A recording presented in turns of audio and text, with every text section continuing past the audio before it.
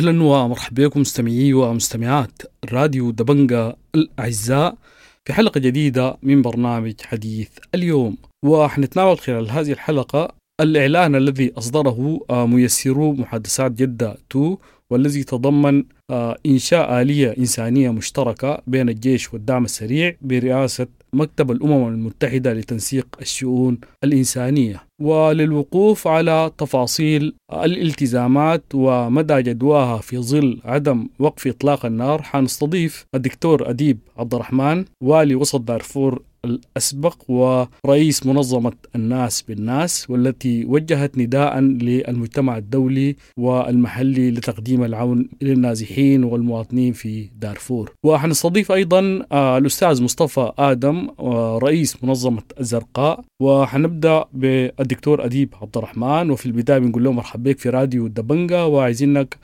تورينا رأيك شنو في إنشاء الآلية ومدى جدواها في ظل عدم وقف إطلاق النار. والله شكرا جزيلا ابتداء على الاستضافة في الموضوع الحيوي والموضوع المهم اللي هو بقاء الإنسان على قيد الحياة من خلال المعونات الإنسانية المقدمة. طبعا ابتداء الخطوة أنا أفتكر أنها جات في زمن مهم وخطوة ضرورية، وافتكر أنه من الضرورة ومكان في تنفيذ البنود السبعة الموقعين عليها الدعم السريع والجيش في جدة. أنا في اعتقادي الجازم والواقع على الأرض إنه الأوضاع الإنسانية سواء في دارفور بولاياتها المختلفة هي في غاية من التعقيد والحوجة الرئيسية والأساسية للتدخل الإنساني. ودي إحنا شايفين إنه الموسم الزراعي السنة كان تعبان، الحرب دمر كل ما كان موجود، النازحين كل الحياة اللي كانت عندهم بقت ما موجودة، الإعانات اللي كانت بيجيبوها لهم المنظمات توقفت تماما، هم ذاتهم اللي كانوا بيعتمدوا على ذاتهم في الأعمال اليومية وقفت تماما، الموظفين والموظفات ما في أي دخل ما في أي إنكم بالنسبة لهم. فدي ظروف قاسية بالنسبة للمواطن في دارفور، في عموم دارفور ده برضو يعني على الاتجاهات الثانية في المناطق اللي بتعاني منه الصراع. فببقى إنه الحوجة أساسية والحوجة الرئيسية في إنه لابد من إنه يصل الدعم السريع والجيش لنقطة التقاء في المعونات الإنسانية، وإنه تكون بقيادة من أوشا. أفتكر إنه دي واحدة من الحاجات اللي بتضمن شكلية بتاعت رغابة في إنه البنود السبعة تنفذ. فابتداء أنا متفائل في إنه دي ممكن تكون خطوة إيجابية لتخفيف الصراع في دارفور وفي السودان. طيب، في ظل استمرار الحرب وعدم وقف إطلاق النار، هل المساعدات الإنسانية ممكن تصل بسهولة في مناطق النزاع؟ هي طبعا أنا زي ما قلت في إنه دي ممكن تكون وسيلة وسبيل وطريق في تخفيف الصراع، تخفيف الصراع حتى من القصة، حتى من الموضوع الاعتداء والاعتداءات المكررة. لو في شكلية بتاعت أمان في إنه توصل المعونات الإنسانية دي للناس بدون في ظل عدم وقف إطلاق النار، هي ده مداخل أساسية، ودي أبروتش يعني معلوم في إنه المعونات الإنسانية ممكن تكون وسيلة لتحقيق سلام أطول، أو ممكن تكون مدخل لتحقيق وقف إطلاق نار. في نفس الأوان هو في مدرسة تانية بتقول في إنه المعونات الإنسانية ممكن هي تكون جزء من أزمة، بالذات إذا كانت سويست. ففي الوضع ده احنا دايرين نركز على إنه المعونات الإنسانية ممكن تكون مدخل لتحقيق التخفيف اللي هي بيسموها الكونفليكت ميديجيشن، تخفيف الصراع من جانب، يكون مدخل بالنسبة لموضوع وقف إطلاق نار، يكون مدخل بالنسبة للسلام.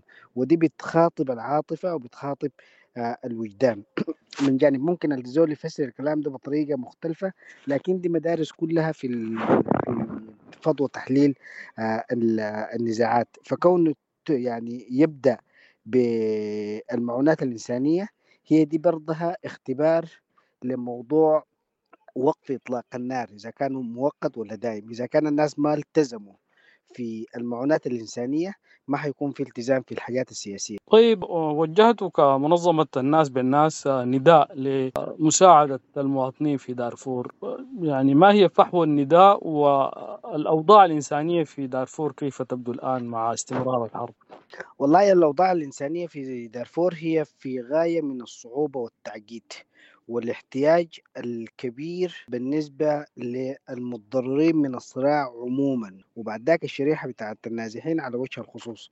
في شريحة بتاعت الرحل برضو يعني شريحة مهمة.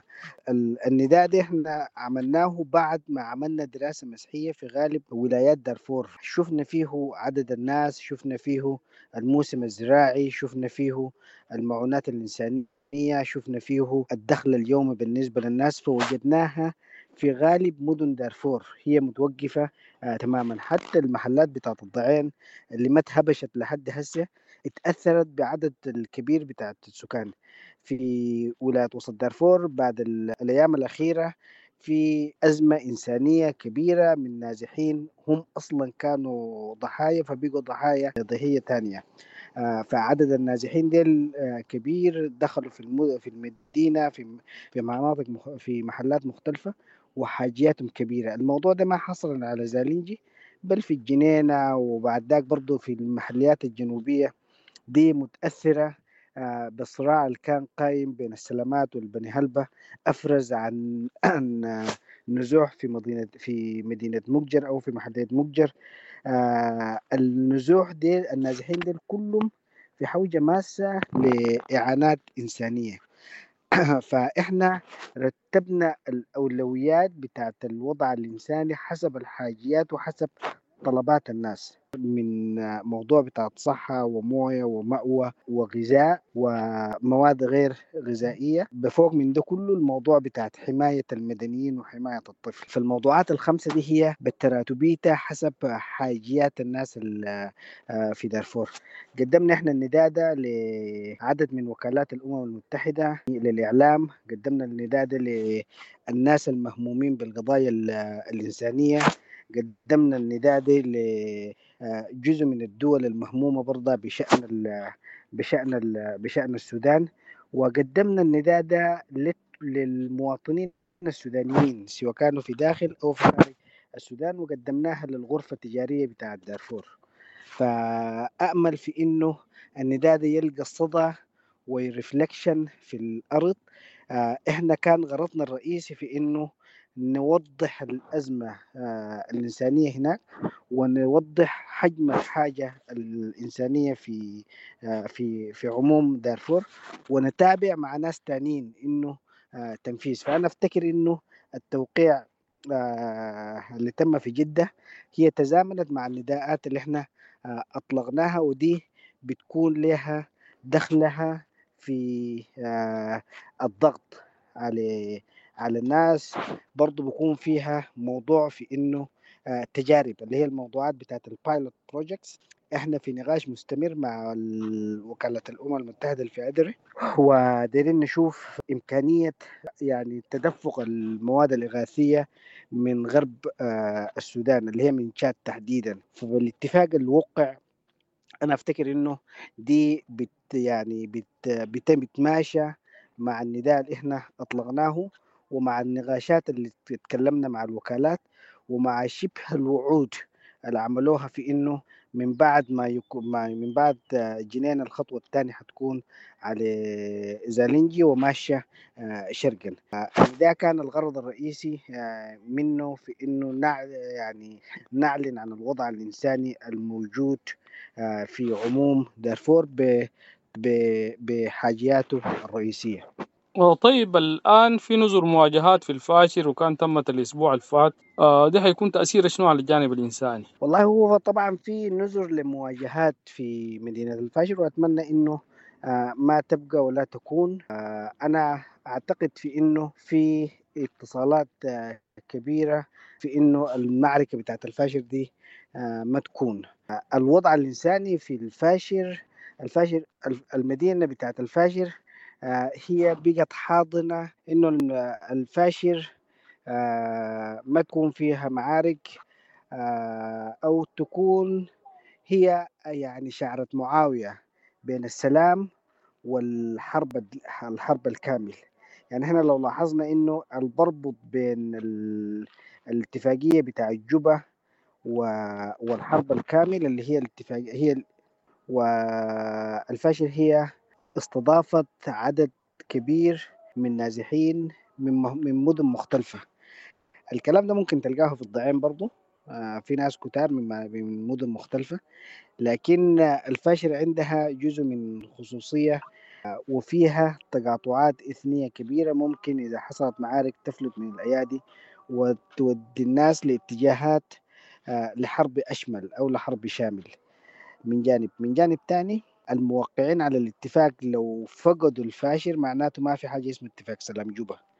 ودي برضها عشان يكون في شعرة معاوية بين الاتفاق بتاع سلام جوبا والحرب الشامل، الناس دي ما محتاجين في انه يخشوا في اي معارك في مدينة الفاشر.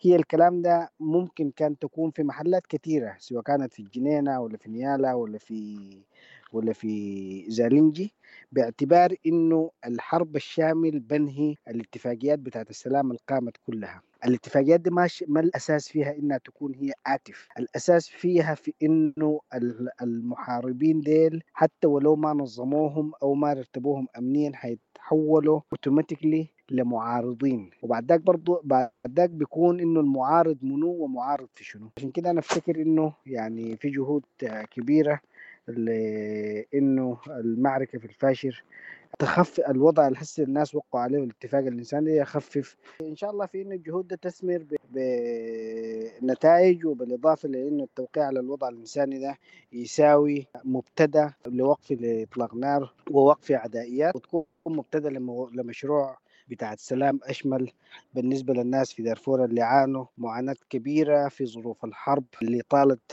أكثر من 20 سنة بالنسبة لهم، وهم ما شافوا للسلام معنى، وشافوا كل معاني الحرب والمعاناة والإذلال الكامل. أنا أتمنى إنه يعني دي تكون مبتدأ لحسن نوايا حقيقية، وتكون مبتدأ لتدفق الإعانات الإنسانية بالنسبة لسكان إقليم دارفور في أرجائه، وتكون بداية لسلم اجتماعي رابط بين الناس ومبتدأ للعدل. ننتقل الآن للأستاذ مصطفى آدم رئيس منظمة الزرقاء، وحنتناول معه أيضا مدى جدوى إنشاء الآلية الإنسانية والاتفاق الإنساني في ظل عدم وقف إطلاق النار. طيب، شكرا جزيلا. حقيقة الاتفاق هو يعني من ناحية نظرية بقول جيد، لكن من ناحية تطبيقية وعملية عشان ما ينزل على الأرض يكون في إشكالات وصعوبة كبيرة جدا. أنك أنت أصلك الغرض من الاتفاق أنك أنت عايز تدعم وتكيف مع الناس اللي هم الضحايا بتاع الحرب المحتاجين للدعم الإنساني، سواء كان هو إيواء ولا غذاء ولا صحي. وده بيتطلب ضروري جدا يكون في منطقة تكون آمنة، يعني بعيد من مناطق الحرب، أو منطقة فيها يعني عدم إطلاق نار، أو فيها مسألة دي فيها استحالة عشان انك انت يعني المكتب بيشكل الآلية وينزل للمناطق وهو محدد يقول والله يا اخي ممكن تتوزع اي مسائل انسانيه هنا. انا اعتقد بانه الاتفاق ده يكون فيه صعوبه كبيره جدا، ومكتب تنسيق الامم المتحده اللي هو الموجود الان بيباشر اعماله من مدينه بورسودان، يعني اعتقد في مناطق كثيره جدا ممكن تكون هي امنه. يعني المناطق الامنه في السودان قد تكون اكثر من المناطق المتوتره. ايوه اذا هم عايزين يعني تكون المساعدات للمناطق اللي هي الولايات اللي هي الان النازمه نزحت النزوح اكثر من 7 مليون. ال 7 مليون دي النزوح التم ده دي تقارير الان الموجوده اللي ما نحن ندعم الناس الموجودين الان في المناطق الامنه. اصلا المناطق الموجوده الان اللي هي في الوور زون فكرة دي ممكن تتم لها يعني ممكن مساعدات بطريقه باليات ممكن تكون اهليه، اليات ممكن تكون مقبوله بشكل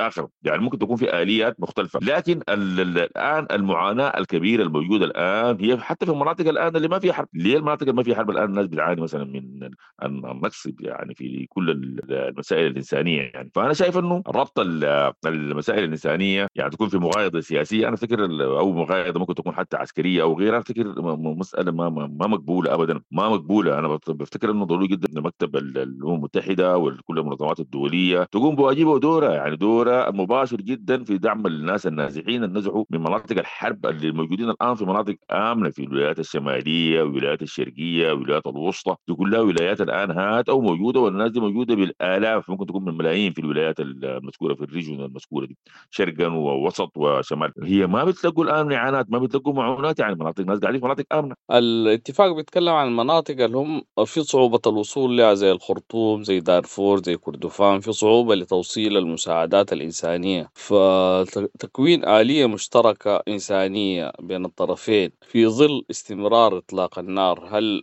ممكن يحقق الغاية دي؟ يستحيل، لأنه أنا أفتكر أنه حتى المناطق الآمنة هم ما وصلوها. المناطق الآن اللي فيها صراعات وفيها موت الآن كبير جدا في ظل الحرب المستعرة والمتزايد يعني بشكل كبير جدا، من الصعب أنك أنت تقدر تقدم معونات إنسانية لمناطق حتحميها كيف؟ لأنه أصلا ما في التزام من طرف أنه يعني أنا أحميها أو يعني ما أهاجم أو يعني أكون موقف إطلاق النار في اللحظة اللي أنت بتقوم بالعمل الإنساني. فأنا شايف أنه الكلام يعني فيه حقيقة يعني ما فيه صعوبة أنك أنت تقدر يعني تطبقه او تنزعه على الارض، يعني ففي صعوبه عمليه، يعني في صعوبه عمليه. طيب المطلوب أو المقترحات العملية شنو عشان نجاح إيصال الإغاثة أو المساعدات للمناطق المتأثرة بالحرب؟ انا اعتقد انه المناطق المتاثره بالحرب هي الان بتعاني معاناه كبيره جدا، حقيقه محتاجه للعون الانساني بكل اشكاله، من كان صحي او علاجي او ايواء. وده يعني اذا ما تحقق ايقاف اطلاق النار بيبقى فيه اشكال كبير حقيقه، يعني يكون فيه على الاقل في ايقاف لاطلاق النار، وانه الناس تقدر تصل الناس دي وتقدم لها الاعانات المطلوبه. غير كده يكون في التزام من الطرفين انهم هم يسمحوا للمنظمات الوطنيه والدوليه تتدخل بدون ما يتعرضوا لاي نوع من الانتهاكات، من الاغتيال، من الاختطاف، من اي نوع من المشاكل. ده ممكن المنظمات ممكن تكون عندها هي شغاله سواء كان هي وطنيه او دوليه، وبالتاكيد دي منظمات معروفه ممكن التعاون معها يكون بنوع من على الاقل من الثقه بان المنظمات تتعامل بدون تتعرض لاي نوع من المشاكل. انا افتكر اذا في التزام من الطرفين وفي يعني على الاقل التزام بقواعد حتى الحرب الماشيه بيناتهم، انا افتكر انه ممكن يتم الكلام ده. يعني دي افتكر دي ممكن تكون واحده من الحلول، يعني اذا كان الحرب خلاص هم احنا ما قدرنا نقول لهم والله خلاص التزموا بايقاف اطلاق، ما تلتزموا بسلام في ظل الاوضاع دي، ممكن السماح المنظمات انها هي تقوم بدور الانساني المحض في ظل في اي مكان، يعني اي مكان سواء كان فيه حرب او ما فيه حرب. يعني في ختام هذه الحلقة بنشكر الدكتور أديب عبدالرحمن، والي وسط دارفور الأسبق ورئيس منظمة الناس بالناس، والأستاذ مصطفى آدم رئيس منظمة الزرقاء، على الإفادات المهمة اللي قدموها لنا حول الاتفاق الإنساني والآلية الإنسانية المشتركة التي اتفق عليها الجيش والدعم السريع. وبنشكر المستمعين الكرام على حسن المتابعة والاستماع، وبنقول لكم إلى اللقاء.